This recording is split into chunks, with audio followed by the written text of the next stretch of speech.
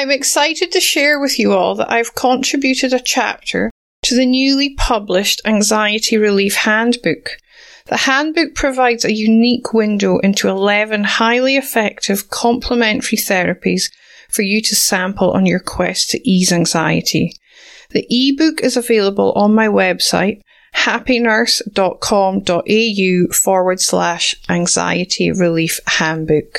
When we've had something happen, especially if it's significant, we store that in our unconscious mind. And then as soon as something comes up that is like, oh, this could potentially lead to the same thing again, I want to self-preserve, you go straight into that survival instinct because it's the path of least resistance and because it was significant in the past. So before you go, give yourself a bit of compassion with the whole thing because everybody does it.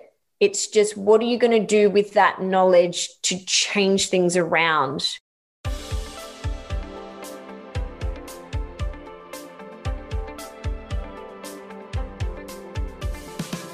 Welcome to the Happy Nurse podcast. Nurses are the backbone of healthcare, always there to care for strangers as if they were one of their own, often forsaking special moments with their own family in order to ensure another's loved one is being cared for. As nurses, self-care is essential. I am Elena Mullery, nurse educator and self-care mentor for nurses. I'm an RN with 20 years of clinical experience. I have first-hand experience of stress and burnout. It was this experience which led me to develop a passion for personal development and pursue the study of mindfulness, meditation, hypnotherapy, and neuro-linguistic programming. Each episode, I will be promoting self-care strategies to those who always care for others. I have broken self-care down into 5 aspects: mental, emotional, physical, spiritual, and indulgence, to make it easy to ensure all your self-care needs are being met.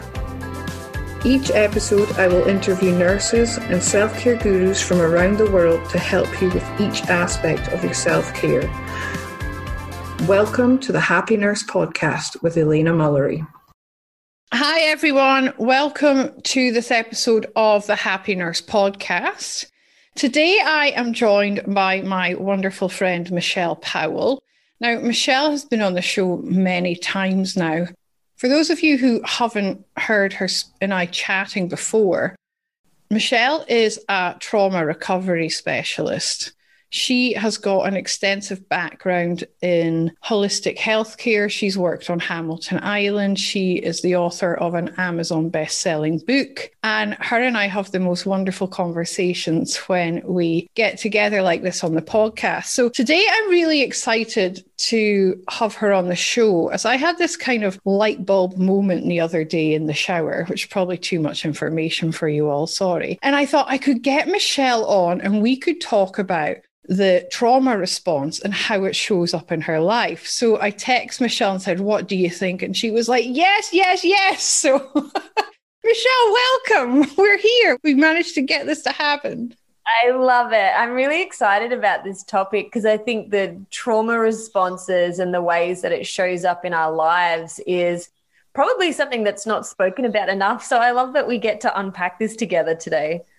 Yeah, and it's such an interesting topic as well because it's behaviours that we will all do, we all recognise, but we don't associate them with them being trauma responses. I mean, I remember when I first started learning about them, I was like, oh my goodness, yes, so it is. But it's something that I just hadn't ever thought of and put 2 and 2 together. So I think most of us have some kind of trauma response playing out in our lives. I know I do, but I now recognise them when they're happening and I can deal with it as it comes up. But do you want to kind of give the listeners an overview of what a trauma response may be? We could probably even unpack that itself because everyone will have their own different trauma responses, like you said, and might not even be aware of the way that they're reacting or responding to people or situations in their life as a trauma response. So maybe if we just even remove those words for a moment and just, ask the listeners, when you're afraid of something, or when you're doubting yourself or doubting a person, or there's something that you're fearful of perhaps, are you responding from an optimistic point of view, or are you responding from a worst case scenario, fear, I can't trust myself, I can't trust this person, past-based experiences? Yeah, because we are all products of our past. So this is where this trauma response comes in, because that trauma or the traumatic experience that we've experienced in our past gets stored in our subconscious minds. And then when we're put in that situation again, it automatically flags it for us. You know, our subconscious, like the red flag, you don't want to go there again, because we've associated emotions from that last traumatic experience to then build this trauma response that's in our heads. Exactly. And I think this is where a lot of old patterns, self-sabotage, a bunch of other labels that we can place on ourselves is actually coming from trying to protect yourself from a perceived threat. And it's not necessarily an actual threat, but maybe in a romantic setting, it's been triggered by a new person, or maybe in a work setting, or whatever's happened in the past, you've created this connotation in your mind that it's going to be a negative experience again. And we're constantly trying to move away from pain and towards pleasure, whether we're consciously or unconsciously aware of it. But we can even be sabotaging our own happiness because of fear of the past repeating. And it's that fight, flight, freeze response that gets activated in us, which then influences our behavior and how we respond to the situation. Exactly. And I think that's important to recognize too, because it's not your fault that you automatically go into a fear-based response, because we are animals at the end of the day. You know, we do drop into those survival instincts. And if something really bad has happened to us in the past, we've been hurt, harmed, or had something really negative happen to us, we automatically have this, like you said, a red flag go up going, oh, hang on, this might be similar to something I've experienced before. I don't want that to happen again. It's that 2 million-year-old brain, you know, back when we first evolved as humans, we didn't live the lifestyle we live today, but our brain doesn't know that. So it still perceives a threat in the same way as it did back then, whereas it's not tigers running after us now, or, you know, impending doom happening. It's being chased down the street by a zombie. Yeah, more likely these days, but hey, anyway, that's apocalyptic, isn't it? It is. We're totally getting sidetracked now. But yeah, it's not a design fault, but it's learning to manage this part of our brains that has not evolved as society has evolved. Especially if you look at the last 200 years in particular, the advancements we've made as a society in the lifestyle that we live now compared to 2 million years ago, you can't compare them. You know, it'd be like, to them back 2 million years ago, this would be like living on Mars. To us now, you know, it's that kind of craziness. So our brains just aren't designed to deal with this overstimulation that we're always having in this on-demand lifestyle. And that's where we can start tying ourselves up in knots, and anxiety can come in. And it's all a result of this trauma response. Absolutely. And I think it's really important to note that we are hardwired for survival. Then you've probably heard about the path of least resistance. And so when we've had something happen, especially if it's significant, we store that in our unconscious mind. And then as soon as something comes up that is like, oh, this could potentially lead to the same thing again, I want to self-preserve, you go straight into that survival instinct because it's the path of least resistance and because it was significant in the past. So before you go, thinking that, oh no, what am I doing? And give yourself a bit of compassion with the whole thing, because everybody does it. It's just, what are you going to do with that knowledge to change things around? Because generally speaking, what I see is when people get stuck in the trauma responses, they don't get to live the life that they truly want to live, that they truly deserve to have. And therefore, they're not happy. They're not fulfilled. They're living with depression or anxiety or other unwanted feelings, emotions, or lifestyle because they're actually afraid to go for what they want. And it can show up in so many different ways. I mean, I'll share one of mine personally, and I can be fiercely independent at times. And that is actually a trauma response because it's a result of me it's not being let down. I've lost a number of significant loved ones in my life. And I remember when I unpacked this with my therapist a few years ago, she got me to do this testing, and it came out that one of my core wounds is abandonment. And that was losing my mum at a young age. That has imprinted in my subconscious. I've got this abandonment wound, and it's nobody's fault. It's just circumstance. But that has caused me to be fiercely independent because I've now got this subconscious belief that people will bail on me. They'll abandon me. So I just think I'll do it myself. It shows up in the most interesting of ways.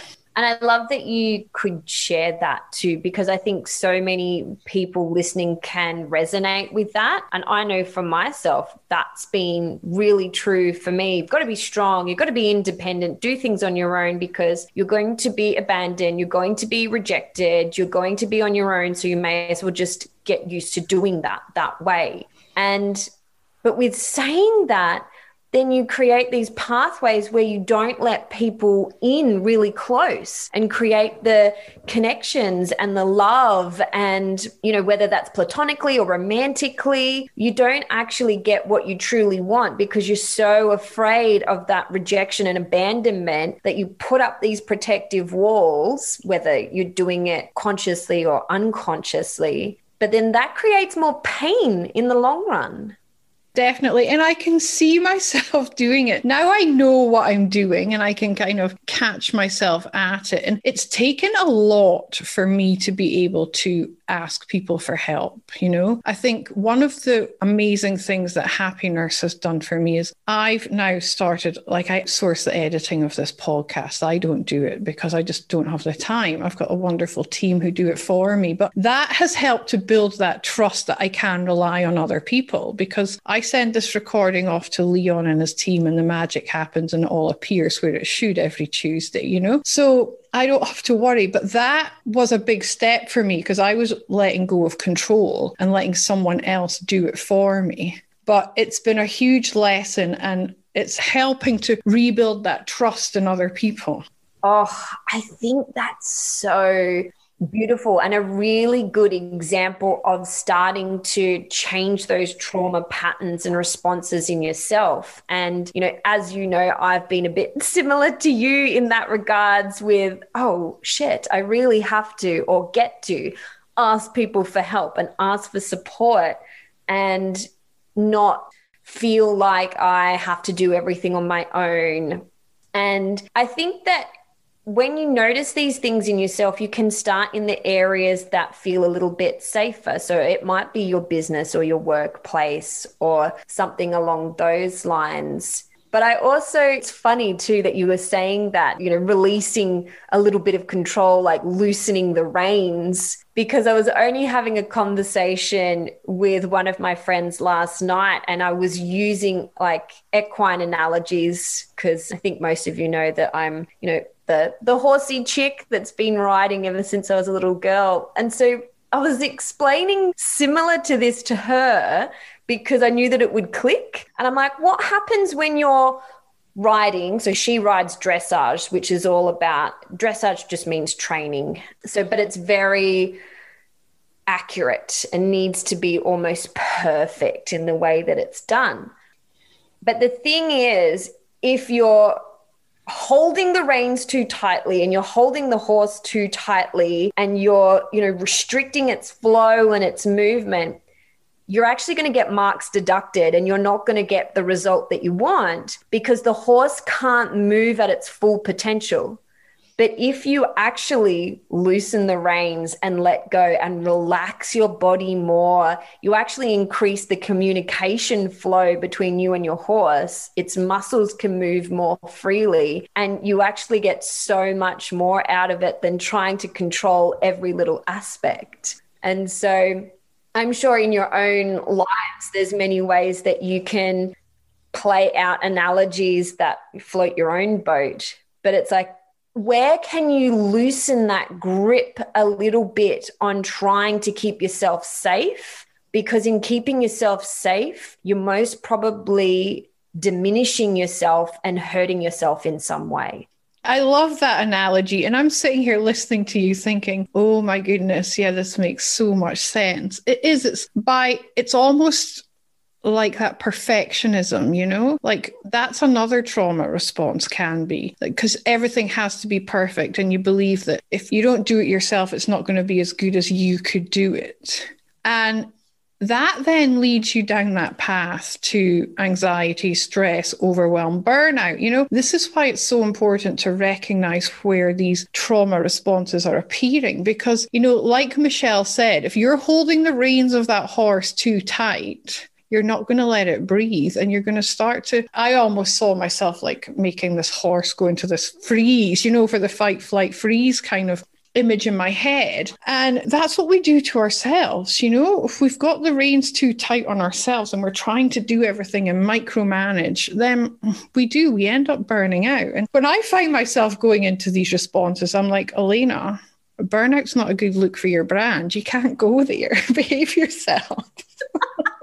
I say it to my colleagues and they just laugh. I'm like, oh, it's not good for my image. The burnt out happy nurse, it's not going to happen. I know the tricks, but I'm still human. So I think that's actually important to point out because it doesn't matter who you are, what your profession is, or what you do in life. You are not exempt from being human. Like you experience life ups and downs just like everybody else does. But the difference is when you notice those signs and symptoms in yourself, you actually do something with it. And so I feel that's, an important reminder. And I know for me, the horse analogy works well because it's for anyone that does ride, that the relationship that you have with a horse is something that is beyond words, because you actually can feel each other, you sense each other. Horses are very emotionally intelligent. And so you have to build up a huge level of trust from both parties, both from a rider, because, I ride big horses, like 17-hand horses. So we're talking 700 kilo horses here. Like, I'm 56 kilos with a 700 kilo animal. If push came to shove, like seriously, there has to be trust that I'm the one that can look after us and manage us.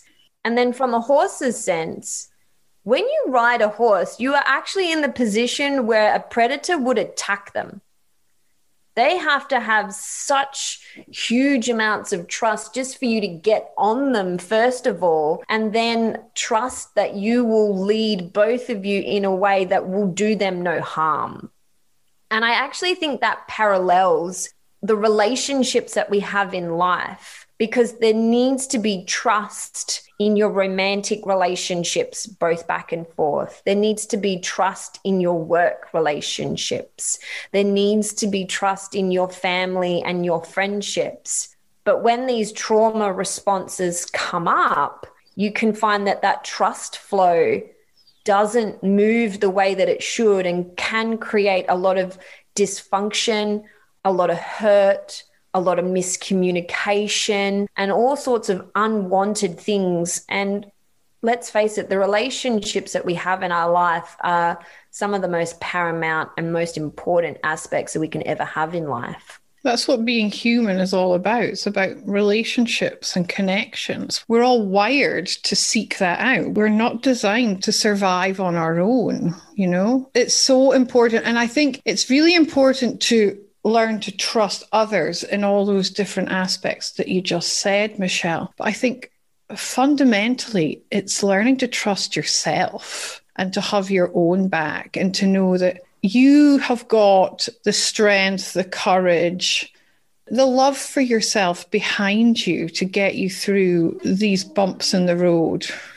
100%. And I think we've brought in a few different elements here. Like we've talked a little bit about that perfectionism, which can be greatly tied into this deep-seated belief that most people have, that I've come across anyway, is this deep-seated belief that I'm not good enough. And then that breeds this distrust of self, like you were saying, and more distrust in other people. So, low self-esteem, low self-value, lacking confidence, experiencing anxiety or any other unwanted emotions. When we peel back and look at these trauma responses and look at the things that have happened in your life, a lot of it is your way of protecting yourself, and also potentially not even feeling like you are good enough to have that person, that job, that opportunity, that whatever in your life in the first place. So therefore, you push it away instead of inviting it into your life, when that's actually what you really want to do. You want that thing, you want that person, you want that whatever in your life, but you don't know how to accept the good thing because it goes against what you've experienced before. So you push it away, you barricade yourself from it because, well, God forbid you actually do get what you want and it does make you happy, because maybe you've never experienced that before. And that's so true, Michelle. It's that survival instinct in us as well, like we talked about earlier. Yeah. It's self-preservation. And also that better the devil you know sort of thing. It's like, well, hang on, I can keep myself safe like this. I know how to manage this. I might not be happy, but I've been doing X, Y, Z for so long. Sometimes the thought of change, as much as people say they want change all the time, change is quite difficult, because even from a neurological standpoint, you've gone the path of least resistance, and there's, sayings basically in lots of different ways of looking at your mind and how your mind functions. But there's a simple saying that neurons that fire together wire together. And so when you've continuously in the past had this particular thing happen and you respond in this particular way, the neurons in your brain fire that way, that path of least resistance. So when you want to change that path, think about it kind of like a river. The river bends and twists the way that it does because it's the path of least resistance. But after a heavy rainfall, it needs to sometimes find a new way because that water cascading through is too much for that normal path. So then it will carve a new path. And so too, you can change how your neurons fire, and you can rewire those pathways to a way that's more congruent with who you really want to be. Because generally you don't want to be the person that reacts from a trauma, fear-based perspective. You want to react from an authentic, loving, the best version of yourself and the best version of your life that you want to be. And so maybe that gives you a few visual aids to think about what's potentially going on in your brain. I love that. The river analogy is brilliant. I could visualize that in my head. And it's that path of least resistance that you were talking about. I absolutely love the study of neuroplasticity. It's so fascinating. And it's a groundbreaking discovery that it's not that old, really, is it? I can't remember exactly the date, but to understand that we can rewire our brains and our thought processes at any time. I mean, there was once upon a time a school of thinking that they were stuck, we couldn't change them. But with all this new research coming out, we can change our thought patterns if we want to. Quite easily, really. It doesn't take too long. And it is just recognizing when you're going into that negative survival kind of instinct and pulling yourself out of it and rewiring it by, well, there's a whole heap of different techniques you can use to rewire it. But it starts with believing that you're good enough and you're worthy and just showing yourself some love and compassion. Exactly. And I love that you've pointed out that that's really an important place to start, because sometimes before you can even work on the trauma responses that you're having, it's worthwhile working on the actual limiting beliefs and decisions that you make about yourself and about your life that are actually holding you back and preventing you from changing those neurological pathways. Because just like you were saying, Elena, it actually doesn't need to be hard to rewire them. There's so many different methodologies and techniques out there. Like many of your listeners would have heard of NLP or timeline therapy or hypnosis or different types of mental and emotional coaching. Like there's so many different tools and techniques out there that are actually able to help you change these things, and really quite quickly, a lot quicker than you believe is possible. That's so true, Michelle. I absolutely love all of those different therapies. As you know, I'm trained in most of them. So are you, aren't you? Yeah. Yeah, the study of the subconscious mind or the unconscious mind is fascinating. And even meditation can help as well, because it's helping you get into that space where you can start to become aware of these repetitive thoughts that you're having. You know, the aim with meditation is not to stop thinking, it's to become aware of what you are thinking and just letting those thoughts pass rather than letting them take you down rabbit warrens, I like to call it, you know, and creating doomsday situations or creating mountains out of molehills. It's giving you that awareness of those repetitive thoughts that are going on in your head and where you tend to default to when you do have some time on your hands. I mean, that's another trauma response. People who don't like being on their own and spending time by themselves because they're alone with their thoughts. And if you're not liking what you're thinking or what you're saying to yourself, then any distraction is better than that. I know years ago, I speak about it in my book that I've just published. When I was at home on my own, which was quite regularly back then, because I didn't have kids and my husband worked offshore, I couldn't be in the house without having the TV or the radio or some kind of background noise on, because I didn't want to listen to what was going on in my head. I didn't realize that at the time. That was why I was doing it. But now, with the hindsight that I've got, I understand why I was doing that. Whereas now, if I'm at home on my own, it's very rare the TV goes on. You know, the kids can go to their dads on the day they go, and then they come back a week later, and the TV's still on the channel that it was on when they left, because I just don't put the thing on. You know, I'm busy doing other stuff or, you know, just doing my own thing. But I've managed to break that pattern of having to have some kind of distraction in my life. I really like that as an example too, because how frequently do you do something, maybe unconsciously, but when you stop and ask yourself, why am I doing that? Like, what is the trigger? What is the motive? What is the reason for wanting to do the thing? Then you get to learn an awful lot about yourself. And like you said, it might be that you don't want to be alone with your thoughts, because then you actually really have to sit with them. And I've also found too over the years that people that make themselves so busy that they have no time to stop, that's also another way that you can be avoiding yourself and avoiding your own thoughts. Because if you're so busy, you don't have time to blah, blah, blah, then you don't get those opportunities to reflect. But there's so many different ways that, once again, those trauma responses can come up so that you can avoid yourself or avoid the so-called problem.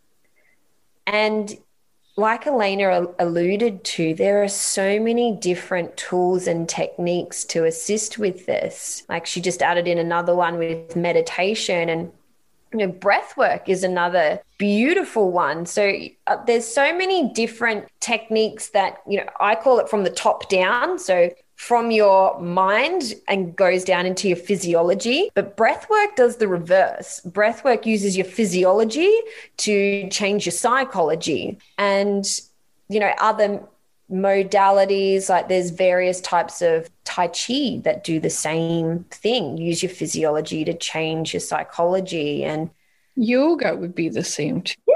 Yeah, exactly. There's various types of yoga for that too. Like there's so many different things out there that there's not a one size fits all. So I'm super encouraging of everyone just to explore open-heartedly and open-mindedly with what might be interesting for them to try and to explore. I totally agree. And it's only recently that I have actually discovered breath work and the power of it. It was last year and I absolutely love it. You feel so rejuvenated afterwards. It's almost like a whole body reset. I mean, I don't just do breath work. I've taken it to the whole other extreme and thrown myself straight into the Marcel Hoff method, where you do the breath work, you do what they call the pony dance, and then you get in a bath of ice. But it's just the most amazing experience ever. And I know you're a fan of the ice bath too, aren't you, Michelle? Oh my God. Yeah. I'm such a huge fan of the, not just the Wim Hof stuff, but just breath work in general and all of the cold therapies. And as you know, I've gone up to the mountains and done some pretty crazy expeditions where we're getting in, alpine glacial waters and rivers and waterfalls. And there's something really quite profound in using nature and so many natural ways to recalibrate ourselves and come back to the things that really truly matter. And I know for me personally, because I just, like all of us, we're all on this self-learning, self-discovery, growth and evolution journey. And so for me, time and time again, no matter what courses or retreats or additional things I do for myself, personally, everything seems to come back to what's really important is the relationship that you have with yourself, the people that you have in your life, and creating a life that gives you happiness and fulfillment. And it just seems like so much else it is noise. And I think that, at least for me too, with having this conversation today about trauma responses, I think that it can help people open up and start looking at, where can I build a better, loving, more stronger relationship with myself? Where can I build more loving, authentic connections in romantic and family and friends? Where can I move towards a career or business or path that truly gives me fulfillment and purpose? There's this word coming to mind. I think describes what you are talking about beautifully, and that connection to yourself. And I've shared it on social media recently, and it's unfuckwithable. I think when you can get to that level of love for yourself, where you're completely at peace with who you are and what you stand for, and you understand what your values are, and you look at your past with compassion rather than with guilt or shame, and you can just be happy and content with who you are right now, and you're not judging yourself, you're not shaming on yourself, you're just offering yourself love and compassion, then it doesn't matter what anyone else thinks of you. You're at this level of, who you are, and you know that you're worthy of love. And it takes a lot to shake you when you reach that ultimate state of being unfuckwithable. I love that word. I think that's gold. It is cool. I first learned from Vishen Lakwani in The Code of the Extraordinary Mind. That's an amazing book for anyone who's interested. But where was I going with this? Yeah, it comes back to, I always say I aim to live a life that I don't need a vacation from. Exactly. Boom. Hit the nail on the head. Love it. If you're happy and you're content, and yeah, you don't need a vacation, because vacations are escape. Yeah, we all like adventure and we all like change. I'm not saying I don't want to do that, but I don't have this constant need. I'm not always wanting to, I need to have the next holiday booked, or I need to be, it doesn't bother me. I'm quite happy and content. And I think that's why I know I'm like on the opposite side of the world to my family right now. And I'm here in Australia and I can't get home because I'm not allowed to travel back to the UK because of COVID. But it could have been very different for me if I hadn't created that life. I could have been a mess. I could have been in a heap thinking, oh my God, when am I going to see my family again? But, I just trust. I'm like, they're safe. I'm safe. We just need to do this, sit it out. I'm the one who's probably, I feel, so blessed and grateful to be in the situation I am, listening to what's going on with them back home. But people say to me, oh, do you not find it hard? You're here on your own. You've got 2 kids, all your family's on the other side of the world. And I'm like, that was my choice. I chose this life. And yeah, it could be so different for me right now, but I'm just content with what's going on. And I really love the way you describe that as not needing to have a vacation from your own life, and I think that when people mention that, they assume that you don't want to travel or don't want to explore. That's not what Elena is honing in on. It's that's actually factored into her ideal life. So instead of using, vacations or holidays as, oh my God, I've got to escape my life because I'm really not happy fundamentally with my life and my lifestyle, but it's that this is a piece of my normal everyday life because I've factored in travel or adventures or whatever it is that's important to you. So it's, not saying that we don't want to have vacations. It's that's a part of our ideal lifestyle. So it's a natural thing to factor in. It's not an escape. It's a part of that whole totality of fulfillment. Yeah, thanks for clarifying that, because it can get misinterpreted. Yeah, and that's why I just thought it was just to hone that in a little bit there.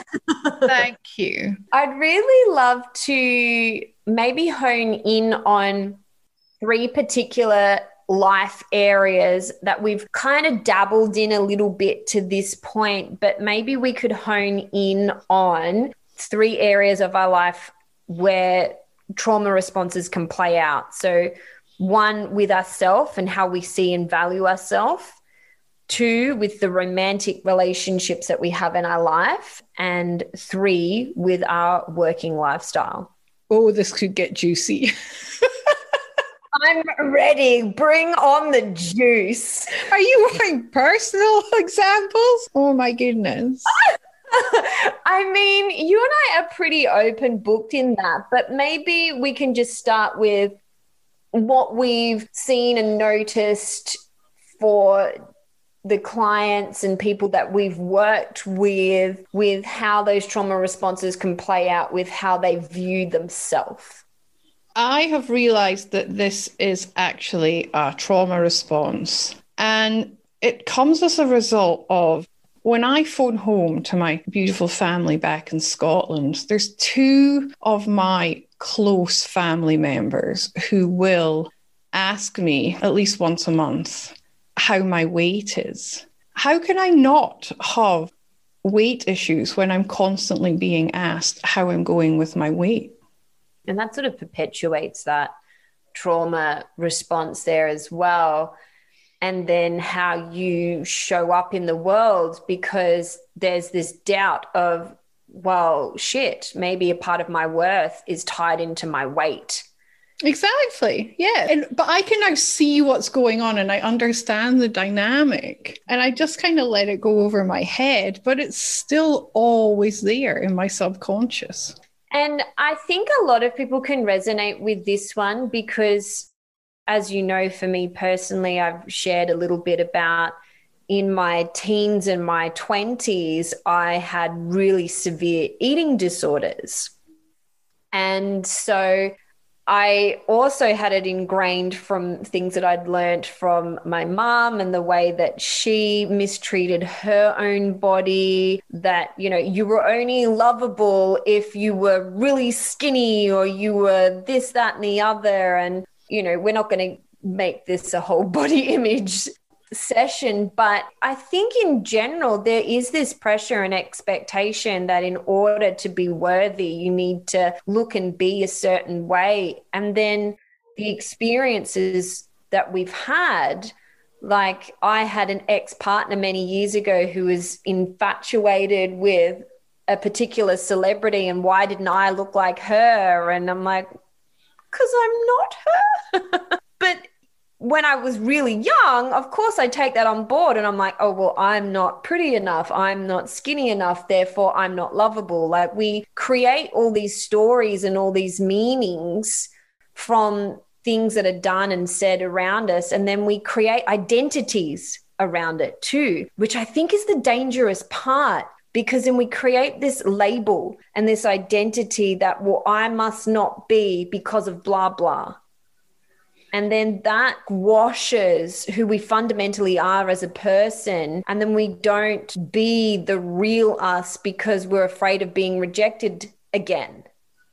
That is exactly what I've done. You know, I've created these labels in my head because obviously, you know, to me, and this is something that I've experienced since I was young, you know, a teenager. It's that, why are they asking me what my weight is? You know, will they not love me if I'm over a certain weight? And it's funny what it does to you, because like many times I've gone on these health kicks and I'll lose 10, 20 kilos, but I'll just go back to what I am. I always end up back at this same weight. It's like this yo-yo thing, because I've realized now when I do lose the weight, I'm not doing it for me. I'm doing it for someone else.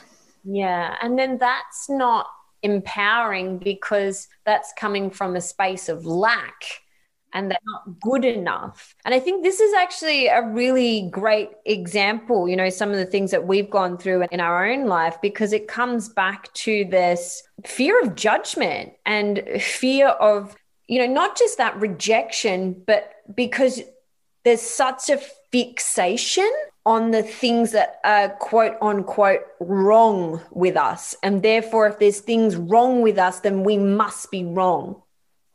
But I do believe the irony is most of us struggle with the same sort of things, but it's just not spoken about. So, I mean, even our journeys have been similar in the respect of, you know, eating disorders, all sorts of external noise making us feel like who we are physically wasn't good enough. And therefore there's that fear projected out as a trauma response. Oh, is this man in our lives going to see us the same, et cetera, et cetera, et cetera. So it's actually a really probably relatable example of how these traumatic events in relation to body image, then we're reacting out of fear instead of love for self and love for maybe that person looking at us thinks we're the most beautiful thing they've ever seen because that's their personal definition of beauty. Exactly. And this kind of segues nicely into, like, in a romantic sense, you know, I'm single, I've been dating, and it's something, this body image thing, it shows up there too, because like you just said, you know, I've got these beliefs in my head and I'm getting better at it. I'm still not 100%. As much as I know all this stuff, I understand it. This body image thing, because I am a bigger girl, I'm not even that big, I'm a 16, you know, but in terms of socially accepted and like the media, I would be considered probably pushing plus size, which is completely wrong. But it plays out when I'm dating, because if I start to like someone, I'm then like, oh, I'm too fat, I'm not their usual kind of chick, you know. And there's one person in particular And he's in the gym all the time, all the time. And I'm like, he's surrounded by all these body beautiful women. What does he see in me? That's the thought that goes on in my head. Exactly. And that's a really classic example of a trauma response because of your previous experiences. Then you expect this man to show up that way. And here's the thing, guys, then you're punishing someone for actions they have not done. And for me to word that another way, a lot of the listeners are parents and have multiple children. It would be like punishing one child for what the other one did. Exactly. It's ludicrous logically, but this is what we do all of the time because of these trauma responses, because we've had these negative experiences before, and therefore we expect the worst from people and we don't trust them. And we then project all of that onto them when they haven't done anything to warrant that in the first place. It's fascinating how the mind works and how we trip ourselves up in these unconscious beliefs. I mean, I'm a lot better at it now, but I still have moments where I'm like, why would X be interested in me? Because, you know, I am the size I am. And it's really, I have to call myself out on it regularly and say, no, Elena, you know, that's not the case. And I can completely empathize with that with you because I feel exactly the same. And, you know, while I shared earlier that my body weight's, you know, smaller in comparison, with saying that, that doesn't change the perception of your own body image. And, you know, like yourself, I've been dating, and it's interesting when you get into those personal spaces, because when it comes to romantic relationships, that's the most intimate you can be. And I'm not just talking sex and that physicality. I'm talking about in a romantic relationship, nobody gets that close to you physically, mentally, emotionally, and spiritually. So, like, first of all, you want to be selective as to who you let in. But then second of all, because it's the most vulnerable you can be, this is where a lot of those trauma responses can be triggered, because let's face it, how many of you guys listening today have had a shitty relationship? Like, see that all of your hands are up, you know? Like, we've all been in some potentially horrendous relationships that have hurt us, harmed us, tarnished our view potentially on ourselves or on romance or whatever. And so there can be this interesting argument that goes on in your own mind of knowing that love is a part of this human experiences, and having that true love experience is one of the most beautiful and profound things that you can live through in this lifetime. But yet on the other hand, you can be super afraid of that because it hasn't worked before. So you're afraid of that negativity again. And Elena and I throw around one of our all-time favorite words, trust, all of the time for everything.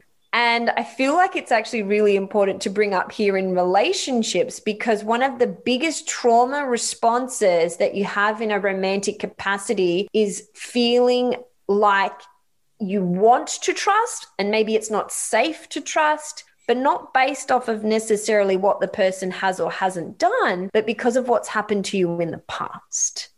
I'm going to go back to start with something you said earlier, because I think it's so potent. It's that when we're talking about romantic settings, it's that vulnerability, you know? And when we're vulnerable, like you said, it's going to trigger every single trauma response that you've got running. They're all going to come up. But what you've got to remember is there's two of you in this relationship. The other person is experiencing exactly the same thing. So if you're both operating from your trauma responses, there's going to be this big disconnect. And it's recognizing where your trauma response could be playing out and trusting yourself to overcome that so that you can open up and be vulnerable mentally, emotionally, spiritually, physically with this other person. And this has been a huge lesson for me over the past few years since I got divorced. But there's been a few light bulb moments and I'm like, the trauma responses are playing out. Behave yourself, Elena, you know?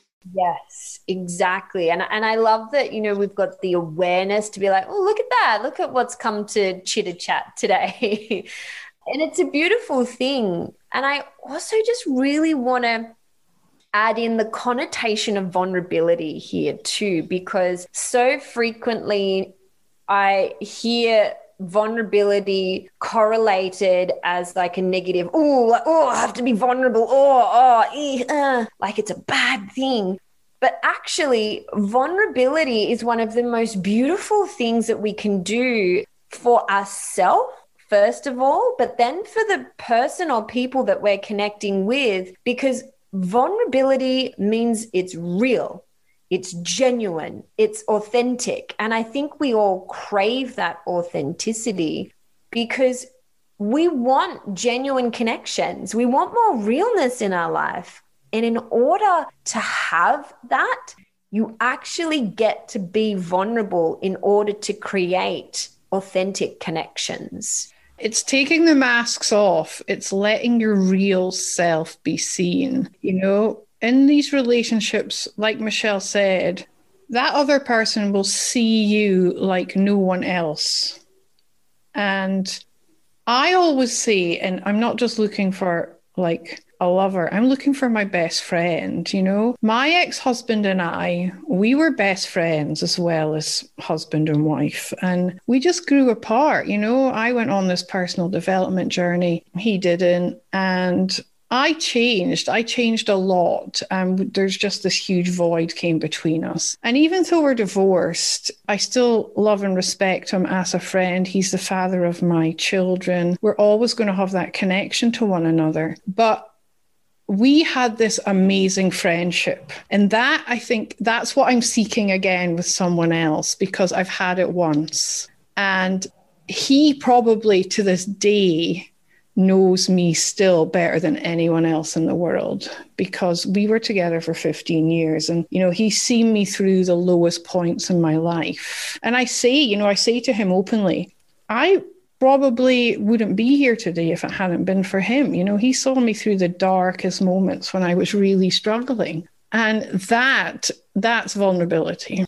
Exactly. To be who you really are in each fluid moment, whether it's happy, sad, elated, completely losing your shit, you know, in all of your different pieces, like that's real love. And, you know, I say continuously to people that I feel that your, you know, sacred union, your true love, they shouldn't just be your partner. They should also be your best friend, your lover, your teammate, your life's companion. And I think that's one of the reasons why there are so many trauma responses that come up in a romantic setting, because it is the closest that anybody else can ever get to you. And so, yeah, definitely choose that person wisely and, you know, qualify them for the position. But also note when maybe you're pushing them away because of your own trauma responses and things that have happened in your past, or maybe where you're punishing them in some way, or maybe you're fearful in some way. It makes us show up in really strange, bizarre ways. But then also note they too will have their own trauma responses that they will be projecting onto you. And if you've got the open forum of being able to discuss anything openly, honestly, and vulnerably, communication is key, they say, to relationships. And I think truthful, vulnerable communication most definitely is. Without a doubt. It has to be authentic, honest truth. And that can be scary for people because confrontation and fear of confrontation is another trauma response, you know? And this is where it's going to show up, is in these vulnerable moments. And it can show up at work as well. I know we're going to discuss work, so this could segue nicely into our work chat. And it's that fear of confrontation, that in itself, that's a trauma response because you've tried in the past to be seen or been heard and you've not been seen and you've not been listened to. So you've then created this pattern that didn't feel good. I didn't feel safe. So now I'm just not going to do it. Exactly. And I love that you've gone straight into that fear of conflict because that's a massive trauma response, both for in self, in romantic relationships, and also in the workspace. And a lot of this fear of conflict isn't just what's happened to you in the past, but it's that your voice isn't valid or wasn't valid at some point in the past, because at the end of the day, everybody just wants to be seen, heard, held, and respected. Like, we truly want people to be able to hold that space for us and to understand us so that we feel like we're not alone. We as human beings, we're not designed to be on our own. And I know I've banged on about that an awful lot, so I won't get into that today. But with this fear of conflict, maybe contemplate, how is this showing up in how you put yourself out into the world? How does it show up in your relationships? And then, how is it showing up in your work?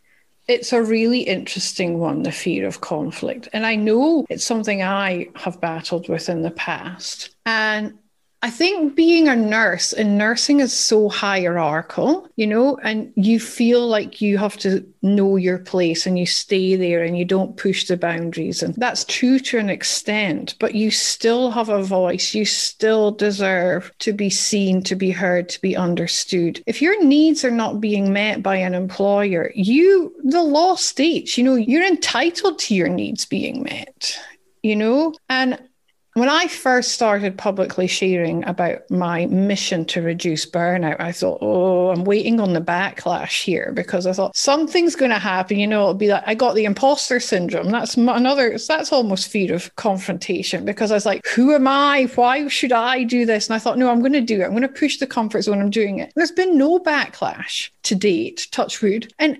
everyone that hears about what I'm doing, they reach out, they want to help. They're like, what can I do? You know, this is amazing. I'm so grateful that you're doing this. And it encourages me to keep going. But there's always that imposter syndrome, which ultimately is that fear of confrontation in the back of my mind, because I just think, you know, I'm just a nurse from a small town in Scotland. Who am I to take on the nursing world? But I am so driven by this mission, and I understand that there's so many nurses, amazing, wonderful nurses out there, and they're tolerating ridiculous conditions. And a lot of them are scared to speak up because of this antiquated system that we work in. Yes. There's 2 points that I really want to make there. First of all, with anybody else who's experiencing imposter syndrome, just imagine what the world would be like if we didn't have people that stepped up into those roles. I mean, even big names like Tony Robbins and Oprah and, you know, people that have really been like huge. Can you imagine if they had stayed in the, who am I? I mean, Tony had shared stories about back when he was a janitor, for heaven's sakes. Like, imagine if him in his janitor role was like, who am I to try and coach someone and help someone? He's literally helped millions of people around the world. And that's just one human. Like, we could talk for hours on all of the people stepping up. And I don't know about you, but I know for me, the most inspirational people are the ones that are the most real and share their stories. And so that was my first little segue on what you were saying. But then second of all, in relation to what you're saying about nurses in the workplace and feeling like they might not have a voice, I actually think this is a problem that I'm seeing in that industry in general too, because for example, yesterday I was coaching a client who's also a first responder, and something we were discussing yesterday was about that she felt like she couldn't speak up because she's constantly told how she's just a number. So she's replaceable. So therefore, her voice isn't valid. What she has to say doesn't matter. And I wonder how many people feel like that, and then they're afraid of actually speaking up because of whether it's actual belittling or the system itself, or feeling like you're not good enough or whatever it is. Then it prevents from actually saying and doing what maybe needs to be done in order to make the workplace bigger and better for everyone. I think you've hit the nail on the head there with the feeling like you're replaceable, because it's something that I hear regularly from clients as well. And, I think the GFC has created a lot of patterns as well, because the knock-on effect from that was, a lot of people lost their jobs. We went into this financial crisis.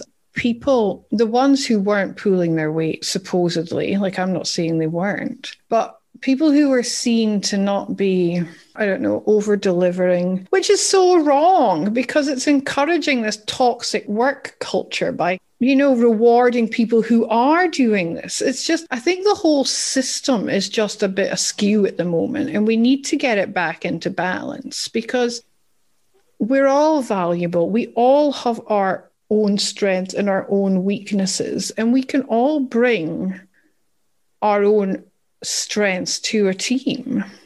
Exactly. And if people are afraid because of maybe past negative experiences they've had in a workplace, and it may not even be in their current workplace, it could be an old workplace, but then they're afraid to bring their beautiful and unique abilities and attributes that they personally possess to the forefront because of these negative experiences, because of being told they're a number or told they're replaceable, or, being, bullied, intimidated, or anything else that may have happened. It brings this trauma response up in the workplace. And then a lot of people I've seen, from at least my coaching perspective, is then people are actually afraid to step into the fullness of what they have to offer themselves, a workplace, a business, or whatever, because they've been told that they're not good enough in some way, which already bought into the trauma responses for their own personal self. But now it's infiltrating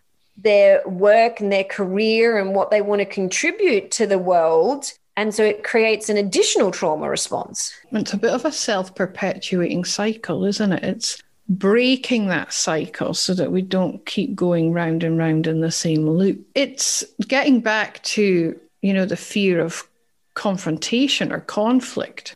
It's being able to have those courageous conversations, be it in your personal life or with your employer or even with yourself, calling yourself out on your BS and where you could be hiding away. And there is another podcast I recorded last year with Ali Nitschke, and that's on how to have a courageous conversation. So if this has piqued some kind of interest, go back and look. I can't remember exactly what episode it is. I'll put a link to it in the show notes so that you can get some more information on that, because Ali digs deep. This is what she does. She's amazing. And she breaks it down into 5 steps on how to have a courageous conversation and make it much easier for you to do that. Ali's absolutely amazing at helping people do that in their workplace. So if you're feeling like, work is definitely triggering some trauma responses in yourself, that podcast with Ali would be ideal. Definitely. I will put it in the show notes. But yeah, now we've digressed. So yeah,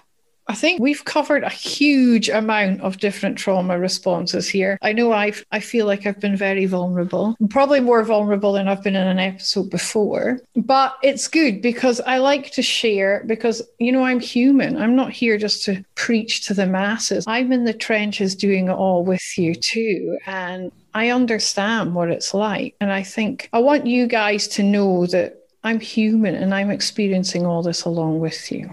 And I think that's such a beautiful reminder. Like, we aren't perfect human beings. Nobody is. Like, we are constantly learning, growing, and evolving just as much as you guys are. And we're going to fuck it up along the way, just like everybody else is. But when you have awareness of these things, and I mean, we've just barely skimmed the surface today. There's so many tangents that could go off of this. But the fact of the matter is, when you start to become aware of things like this, and if you have people in your life that can help keep you accountable and to help remind you of, hey, I think this is where one of your trauma responses is coming up. And I mean, you guys have heard enough from me and Elena with our episodes alone. And you know, Elena and I are pretty open about how close our friendship is. We do that for one another. Like, we'll connect and be like, so I'm lovingly going to remind you of X, Y, Z.